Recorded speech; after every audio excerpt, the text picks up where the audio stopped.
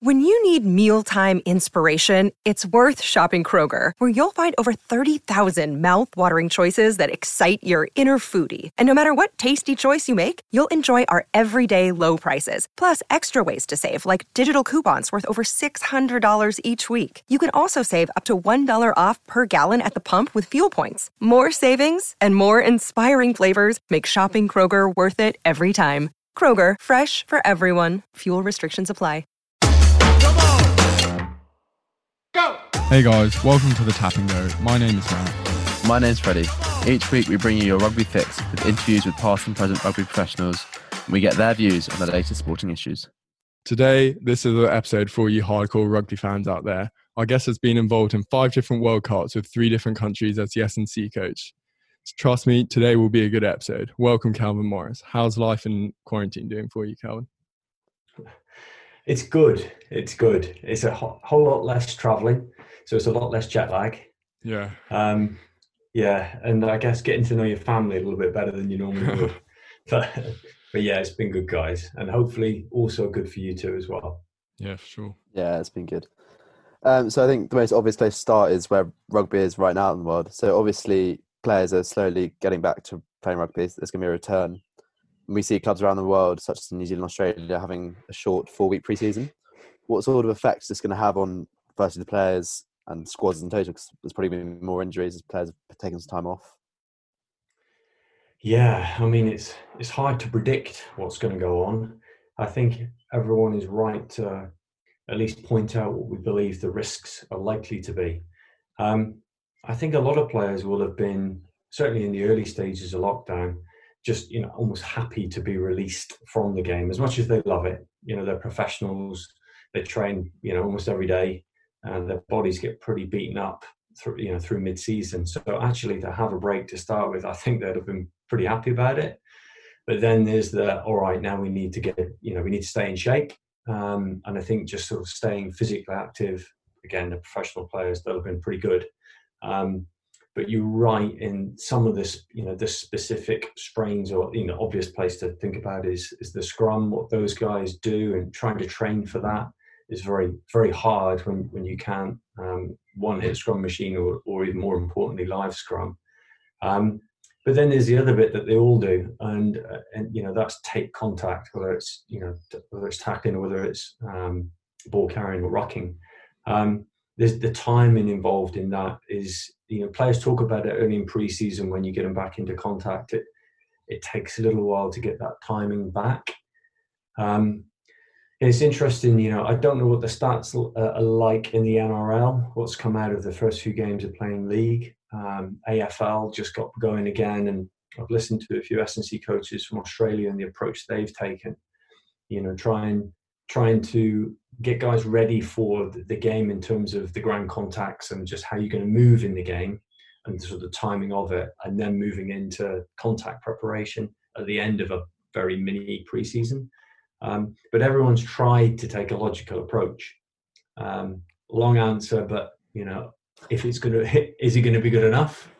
We'll soon find out. Yep. Yeah. So I guess a couple of weeks ago we saw Bowden Barrett do a 4-minute 12 Bronco, breaking a club record. For all of you who don't know, Bronco's a 1.2 kilometer shuttle run, and you've been involved with the England program in 2003 and recently Japan in 2019. What are the main differences in sort of fitness and sort of strength between the rugby professionals now and back then? Yeah, it's a good question. Let's say start with the similarities. There was definitely pride in both teams in the level of fitness that they kind of had and also wanted to get to. So the 2003 team were, they were hugely competitive as a squad, and genuinely wanted to compete against one another in terms of their playing position. So Matt Dawson versus Kieran Bracken and so on. And when you ask the players about that camp, certainly the pre-season leading into 2003, it was the level of competition that they talk about. It was super hard, but their pride in competing against one another. And it was somewhat similar with the Japanese team. They were together for a long period of time, and they genuinely wanted to drive each other to really high levels of fitness, and they absolutely got there. I mean, in terms of what's happened generally across the game, in 2003 we had the 60 kilo dumbbells, and I remember 2 players doing bench press with 60 kilo dumbbells. By 2011 we had to have 80 kilo dumbbells made. 2 players used them. Almost all of the backs were using 60 kilo dumbbells. Many could use 70 kilo dumbbells. It's just that the strength levels involved in the game, and that's primarily because of the professionalism of what they do in their clubs week in, week out. As that's improved, when the national squad players come together, they're seriously impressive, seriously strong. Who are the players using the 80? Back then, Manu Tuilagi is the obvious one. But yeah, James Haskell, he had a crack at the 80s. I remember Tom Wood having a crack. Can't remember how successful he was. But there were some, and there have been a couple of the backs who would like to have had a go as well, Hugo being one of them. Yeah, there were some strong boys around back then. The Japan team, their sort of yo-yo test, their Broncos were good, but not incredible. But, the sort of minimum squad standard was very good. But it was just what they were able to achieve in repeat rugby rehearsal, which we can get into more detail, a few guys like later in this talk. But they were tremendously unfit, measured in a rugby way, as we've learned to use GPS and how we can essentially chop up periods of games and rehearse them in training sessions. Whereas back in 2003, we didn't have that, and it was more kind of repeat 100s, 200s, 400s, almost like track-based running, and wrapped that around rugby sessions. But guys in that, I asked Marty Johnson once, when did you feel at your fittest? And he said, well, my repeat 800-meter runs were really good. So, it was a different emphasis, I guess, back then on how to get fit for the game. But in terms of the standards that they applied to it, the guys were fantastic. Mm. So do you think, in looking forward, there are going to be any new piece of technology or techniques which S&C coaches are going to use, which could develop rugby even more and develop the way of fitness? Is there anything on the horizon in the next few years? Yeah, I do think so. I think it'll be more in terms of giving each individual player some training that's a little bit more specific to their needs. And that might be to sort of solve an injury prevention problem. It might be to enhance performance, and obviously both can work together. But I think it'll be that. It'll be a characterization of the way you're put together and how you move. You're better suited to this kind of training than this kind of training. At the moment, we're not really good at that. We're much better at giving the team what it requires, and using GPS to say, perhaps that's a bit too much for you in this session, or you need to do a little bit more, but they're based around not that sophisticated variables that come from the GPS system. I do think we'll get more sophisticated and better. So on that topic of GPS, so they were first implemented in training in 2009 and then in matches in 2010. What sort of, how did that completely change how rugby teams operated in training and so on? It definitely took a while, because you suddenly had so much data, you didn't really know what to do with it. And also it was very difficult to translate what a work rate of 120 meters per minute, for example, in 1 minute you've covered 120 meters.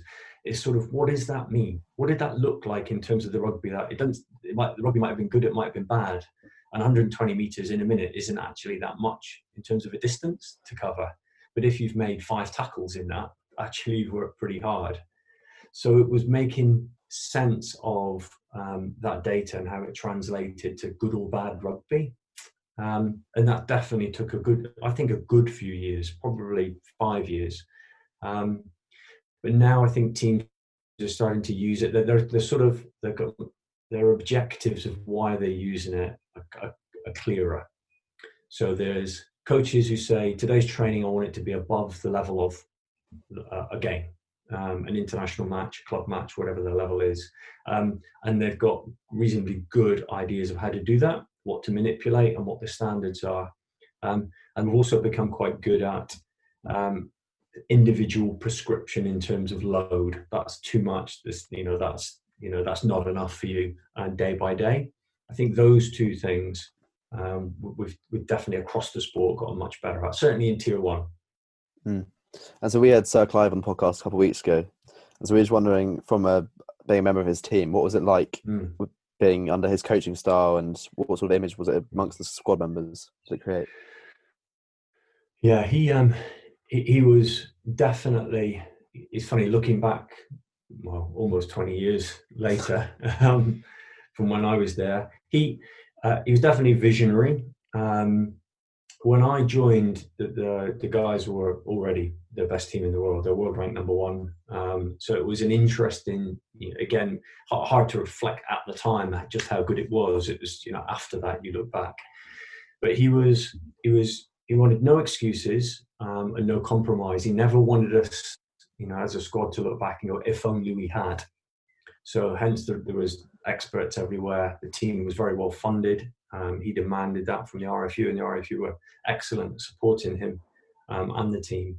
And the players had a similar attitude. So he drove that really, really well. He had an understanding of what he calls the basics. So you absolutely have to get these things right. Set piece being one of them, restarts. It's a bit almost, they're not boring, but less exciting parts of the game. But they create possession, they create opportunity, and you have to get them right. And he knew that, and statistically could support it, which also influenced his selection. He did things like that really, really well. Knew what his building blocks for the game were. I want no compromise, no excuses. So you'll have the best of everything. And if we lose, then it's because we're not good enough at rugby. And I think having that as just as, that's how you set out your stall. I think that's really impressive.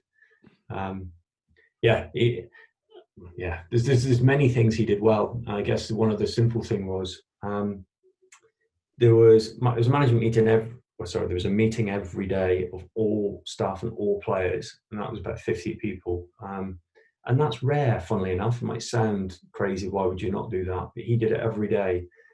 Everyone in the team had an opportunity to talk. Most didn't, but you had an opportunity to. So one, it meant that everyone's on the same page with whatever the message was.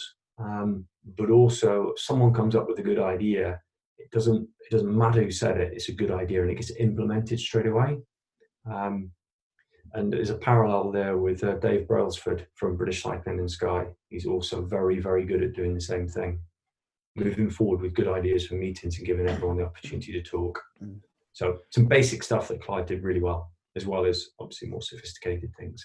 Yep. So you're involved with England in 2003, which obviously won it, 2007, which they made the final, and 2011, which they went to the quarters. What would you say were the main differences between the 2003 and 7 squad and the 2011 squad? So 2003, very settled squad, favourites, world rank number 1, beating everyone home and away. You just then go into Australia with a bunch of pressure on your shoulders, really. But the guys who created the opportunity to win, they knew how they were going to play.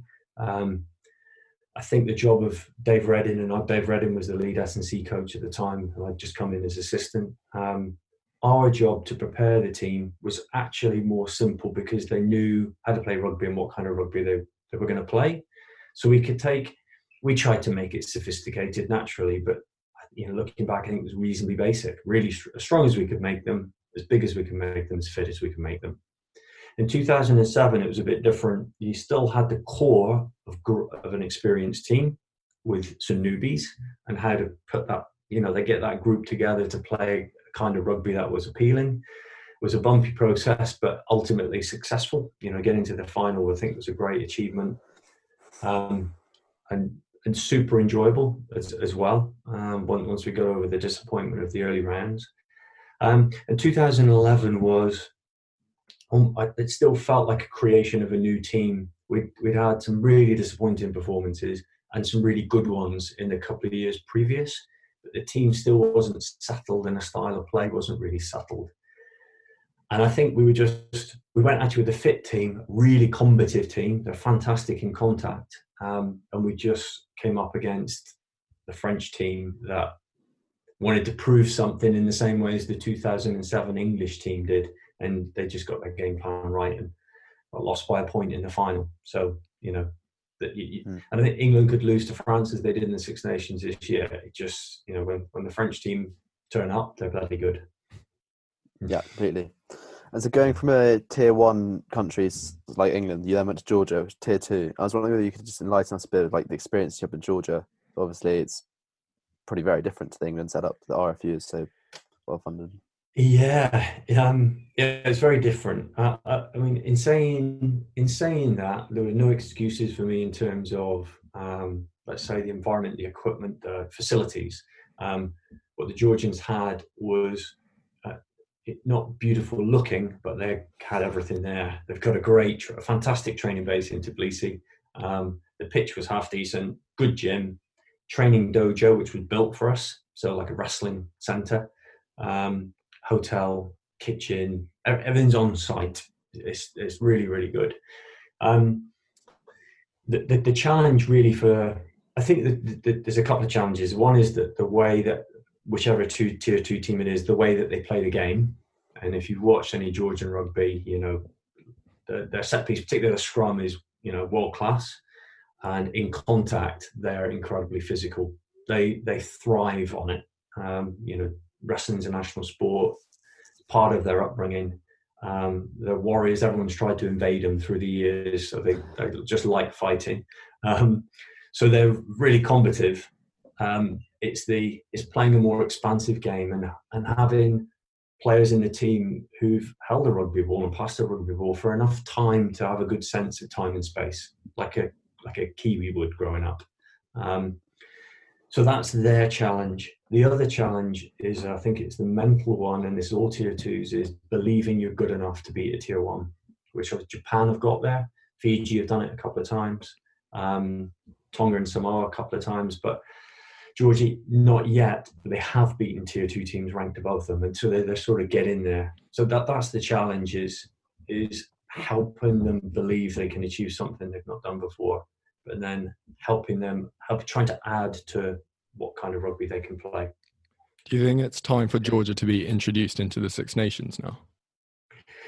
I do, and I mean, I could be biased because I've spent time with them, but I think if you compare them to Italy, for example, and the time that Italy have had in the Six Nations now, and they've beaten teams, so they've demonstrated they're good enough to be there. But I think given the same amount of time in there, Georgia would be equally as good, if not better. When you look at the level of the Georgian under-20s, they're in the Junior World Cup, and they've been in the Junior World Cup for the last 5 years. They've beaten Scotland, they've beaten Ireland, they've beaten Argentina. So they keep developing young talent now, so they're likely to stay good for a while. And their rugby infrastructure in Georgia is also good, 10-team domestic competition, etc. So they're not going to get any better unless they can play against tier 1s more regularly. So absolutely, what their route should be for that is another one for the world of rugby to decide. But I think most people out there would go, I can't see a reason why there shouldn't be promotion relegation. We welcome it. And Tbilisi is a great fun city to go to as well, in much the same way as Rome is. It's also on the same latitude, so it's dead warm in the summer, just in case you didn't know that. Yeah. And so obviously then most recently this year you were with Japan in the autumn for the World Cup. And so most teams have a ball and play time of around 36 minutes in a full test. Jamie Joseph came to you, I believe, and said that he wants to get close to 50. So what were your thoughts on this as a tactic for rugby?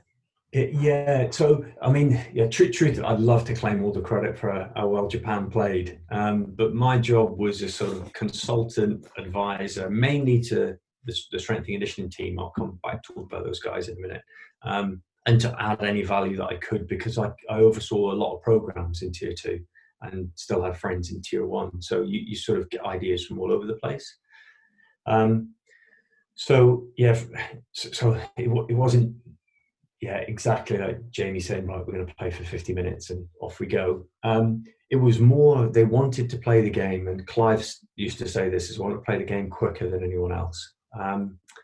And they were very creative and inventive about how they would do that. Tony Brown, the attack coach, was brilliant. But they then needed the fitness to support it. So it was, even if we don't play for 50 minutes, we only play for 38 to 40, what goes on in that 40 minutes is going to be super impressive.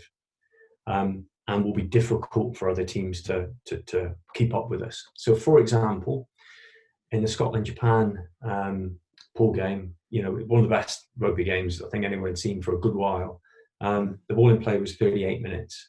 Every time you score a try, you lose a minute or two. And there were 8 tries in that game. The ball in play Wales-South Africa semi-final was also 38 minutes. And you go, which game would you prefer to watch? But if you think about the movement in those games, one was a box kick festival, and then the other one was fantastic ball in hands attacking rugby. But the way Japan played, that was how they trained, for 7-8 months together, to be able to play that kind of multi-phase attack from everywhere, but wherever you can create and find space, then don't give the ball away. Keep it in attack.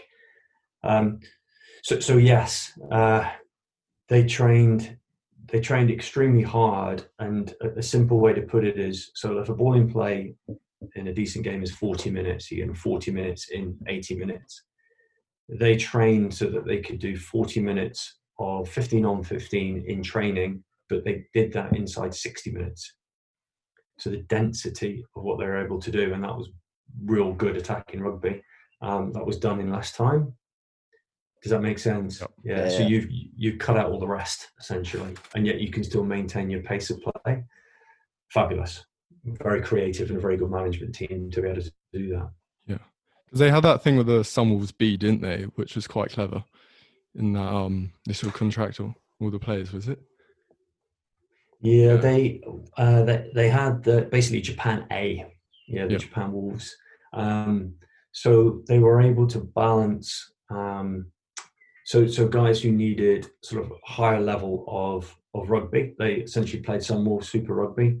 And those guys who either needed more time to gain fitness, Michael Leach, the captain, was a good example. He had a pretty bad injury. It took him a while to come back from it, but he needed to play some rugby.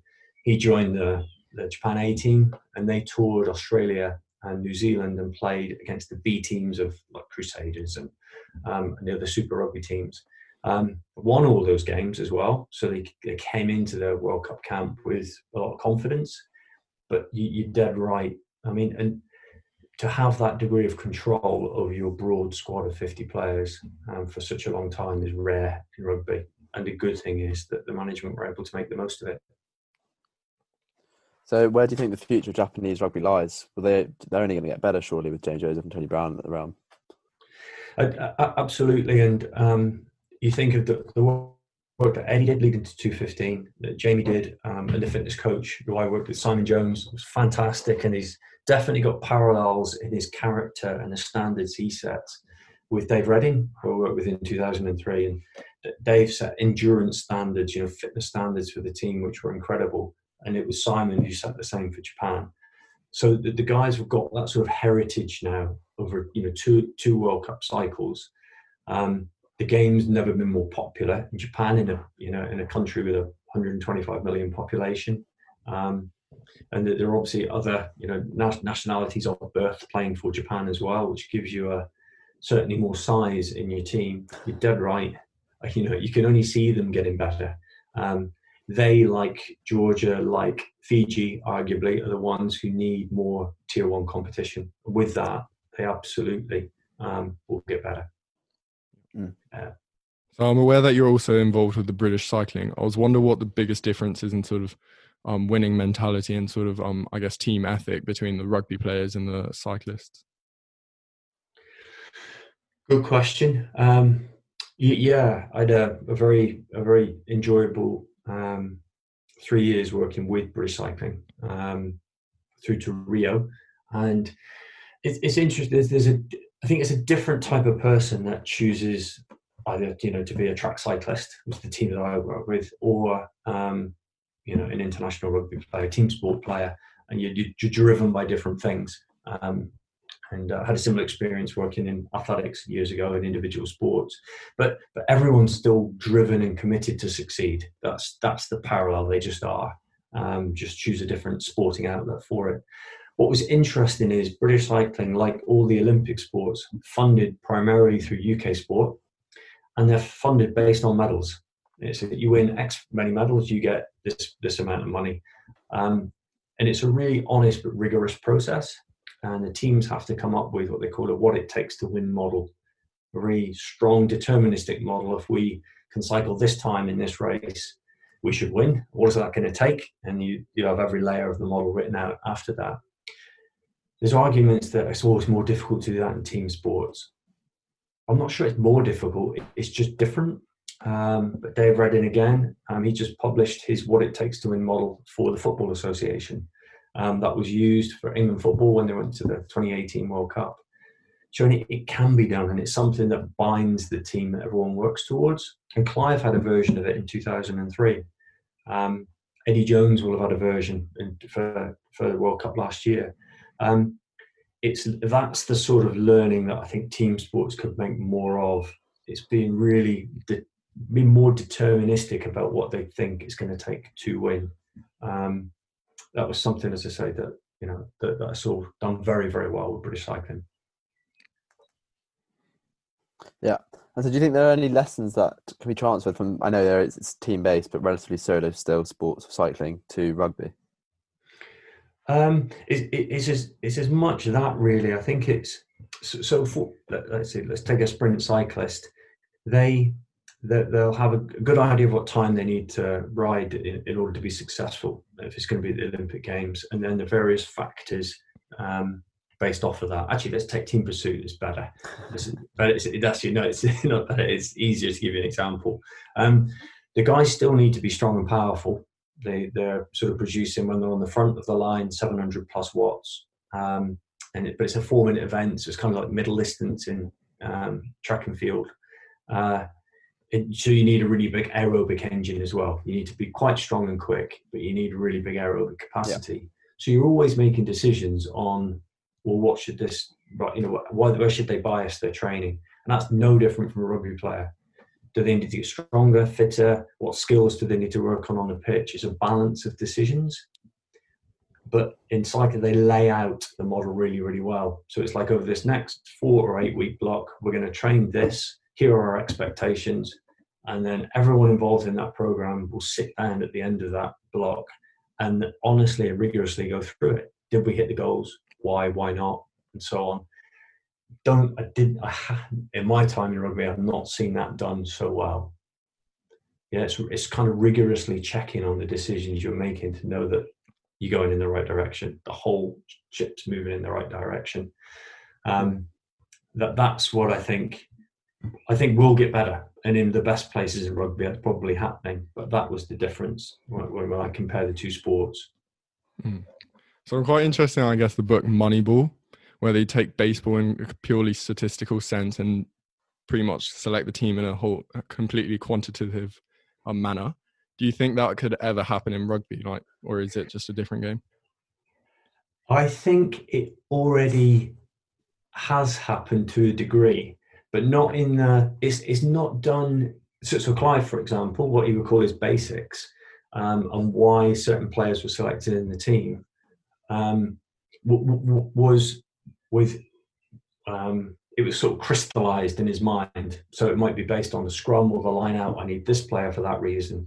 Even if there's more athletic, more rounded, overtly attractive player to play in that position, I know what I'm getting from this player, and that's absolutely critical to our overall game plan. I had a chat with a friend in South Africa who said to me, and this was 6 months before the World Cup, Rassie Erasmus already knows who his best team is, and he meant it from a statistical perspective. So this player, he gives me this. These combinations of players, they give me this. And, that overall map means I'm likely to win more games than I lose. And so it's kind of already being done, a Moneyball version in team sports. It's well done in basketball. It's well done in ice hockey as well in the States. So a plus-minus system, if you've heard of that. Well, I think we're getting close to that, all we've got time for. But just one more thing, which we've asked every one of our guests when they come on, is like their favourite part of their career. So for you, obviously, it might be a certain period rather than one exact moment. But is there anything that really sticks out for you? Good question.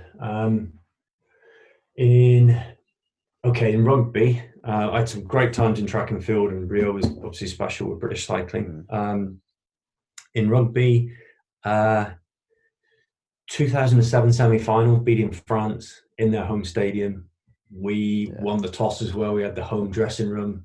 Everything about that, making the final was super enjoyable with the team I was part of then. That was wonderful. Most disappointing, certainly 2011 World Cup, to exit and all kinds of stuff going on. That was disappointing, quarterfinal stage. But then, the sort of 2015 with Georgia, getting 2 wins, coming third in the pool, which gave automatic qualification for the first time in Georgia's history. That was, it felt lovely because you could see what it meant to the team and meant to the people when they got back home, the kind of reception they got. And then even, I was lucky. I was in the stadium for Japan, Scotland. So watching the team under pressure play like they trained in the best way that they could, to win the way they did and, get into the quarters was just fabulous. So that was also lovely. Different reason, but lovely. Well, Calvin, once again, thank you so much. This has been really interesting for us. I think everyone who listens to this can definitely get an insight into rugby, which you've not necessarily considered before, especially if you don't play it. But so I just want to thank you once more. Guys, you're very welcome. Yeah, well done in putting this series together. You're pulling together some really interesting speakers to listen to. I've already listened to Clive. I'll certainly be listening to Eddie when you get him on too. So, good luck to you guys. Thank you very much. And then thank you very much to everyone else for listening as well. And we'll see you next week. Come on! Go! Sports Social Podcast Network.